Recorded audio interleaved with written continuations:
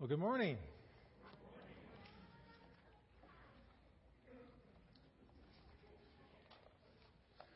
Can something good come from something bad? Can something positive result from something negative? Well, sometimes, right? I mean, we look at nature, and a forest fire can be destructive and dangerous and burn tens of thousands of acres. But in the aftermath, eventually, the soil's more fertile, and we see evidence of new growth, and it kind of renews itself, the area. Or maybe a hailstorm comes through and it damages your roof, which is just a couple years old, but then insurance kicks in and you get a newer and better roof. Or your favorite team loses in the playoffs, but you have more free time at night. That can happen. Or you get laid off from work. But the motivation to find something new leads to a much better, more fulfilling job. Sometimes good things can be produced by bad things. But what about when it's more serious than a hailstorm or your favorite team losing? What about when that bad thing involves real pain or suffering, struggle? What about when the circumstances of your life make you feel like you're drowning? You can barely keep your head above water. This morning we're continuing our sermon series in the book of Philippians, and we kicked it off last week. Paul did a great job, preached through the first 11 verses and kind of set the table for this week. And we're picking it up in verse 12, and in our passage, Paul's words and the example that he sets for us and for the Philippian people he was writing to, they can help us when we as Christians suffer because of our faith in Christ. I'm not talking about the bad things that just happen sometimes in life, but the things that happen because of our faith in Christ. So let's set our context here. A reminder that Paul is sitting under house arrest in Rome, and he's there because he has been preaching and teaching, moving his way through the Roman Empire, traveling, planting churches, all this, and he's been arrested, he's been persecuted, and he's been taken to Rome. He's awaiting a hearing, awaiting a trial. And so what he does with his time is he meets with other Christians to be encouraged, to encourage them. He writes letters to churches that he's planted and individuals. And that's what he's doing here. He's writing to a church in Philippi, which he helped plant in Greece. And let's pick it up now in verse 12. You'll find it on page 1671 in the Sanctuary Bibles. They're in front of you in the church, the chair racks, if you want to follow along. If you have your own Bible, turn there to Philippians chapter 1 and keep your finger there. We'll be working our way through the passage this morning. And in this passage, Paul answers our question for today. Why should we view adversity or pressure because of our faith? Why should we view those things as opportunities? Let's pick it up, verse 12. Now, I want you to know, brothers and sisters, that what has happened to me has really served to advance the gospel.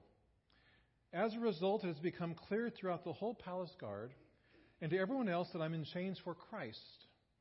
Because of my chains, most of the brothers and sisters in the Lord have been encouraged to speak the word of God more courageously and fearlessly. It's true that some preach Christ out of envy and rivalry, but others out of goodwill. The latter do so in love, knowing that I'm put here for the defense of the gospel. The former preach Christ out of selfish ambition, not sincerely, supposing that they can stir up trouble for me while I'm in chains. But what does it matter? The important thing is that in every way, whether from false motives or true, Christ is preached. And because of this, I rejoice. Why should we view adversity or pressure due to our faith as a spiritual opportunity? Because adversity can be used to advance the gospel, the good news about Jesus Christ. And Paul writes from personal experience. In verse 12 he says, I want you to know that what has happened to me is actually being used to advance the gospel. So he's under house arrest. We've established that, which means when he writes about chains, he's not writing symbolically or metaphorically. These are real chains. He would have been chained to a Roman guard pretty much 24/7. The guards would rotate throughout the day and night, taking turns. which meant that when he would eat, a guard would be right there.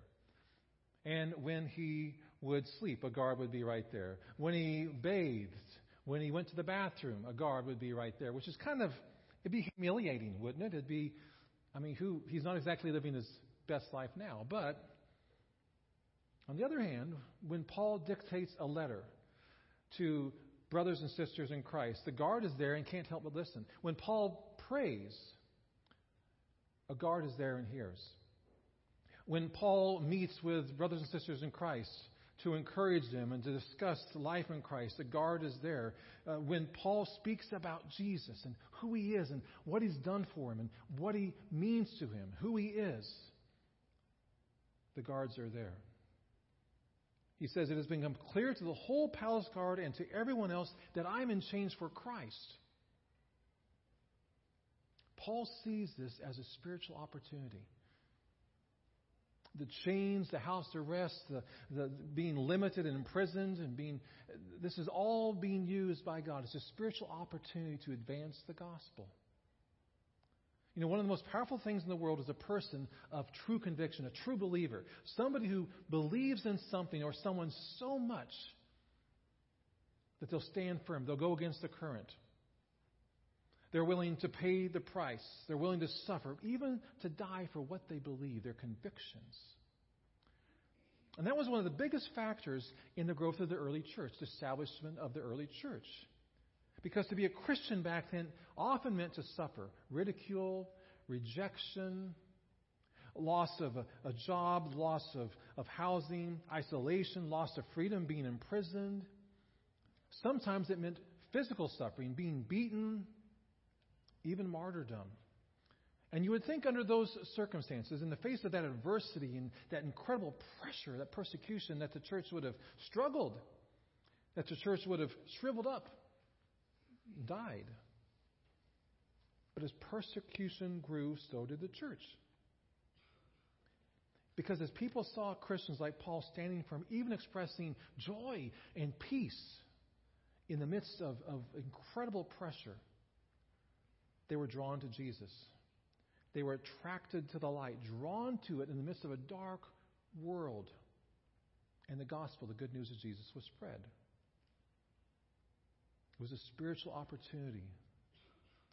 And as believers saw Paul's steadfastness and his boldness to share about Jesus, no matter the personal cost, as they saw his example, as they read his words, they were emboldened to do the same.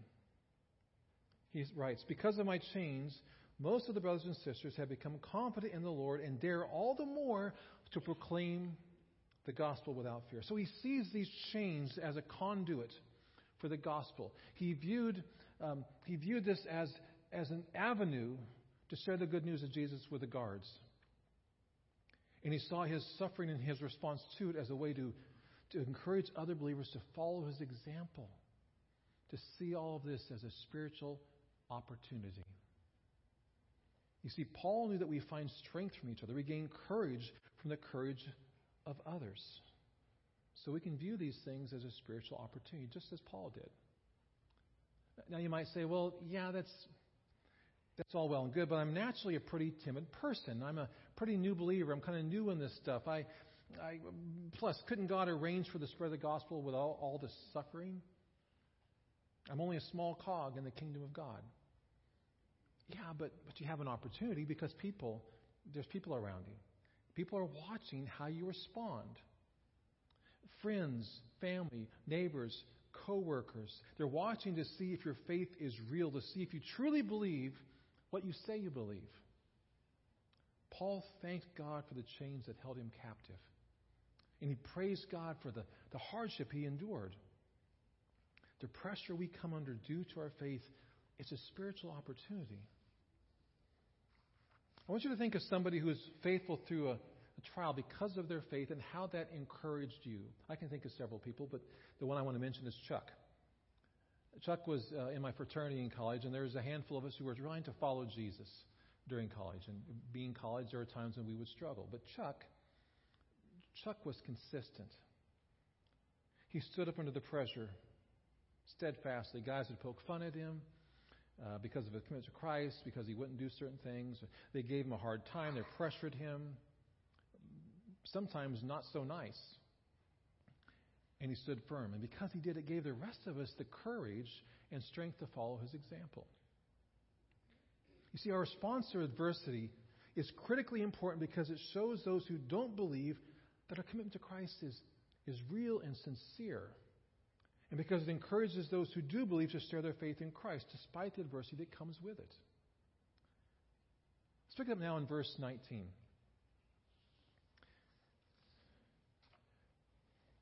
Yes, and I will continue to rejoice, for I know that through your prayers and the help given by the Spirit of Jesus Christ, what has happened to me will turn out for my deliverance. I eagerly expect and hope that I will in no way be ashamed, but will have sufficient courage so that now, as always, Christ will be exalted in my body, whether by life or by death. For to me to live is Christ and to die is gain.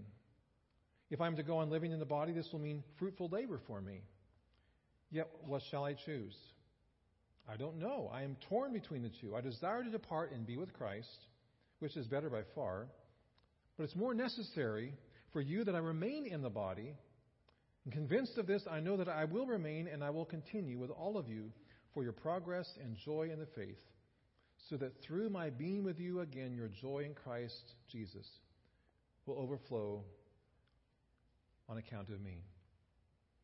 Why should we view adversity and pressure because of our faith as a spiritual opportunity? Because adversity is a win-win for the believer. Paul wrote, what has happened to me will be for my deliverance. To live as Christ and to die is to gain. Paul's perspective, his posture is that however things turn out for him in Rome, whether he lives or whether he dies, whether the pressure continues and increases, whether it dissipates and goes away, he can't lose. If he loses his life, he'll be in heaven with his Lord sooner than he expected. That's a win. If his life is spared for a while, he gets more opportunities to share Jesus with others around him, to encourage believers, more opportunities to experience the Lord's presence and power in a personal way in his peace and his life. It's a win-win that way too. He views adversity, pressure, persecution as a win-win.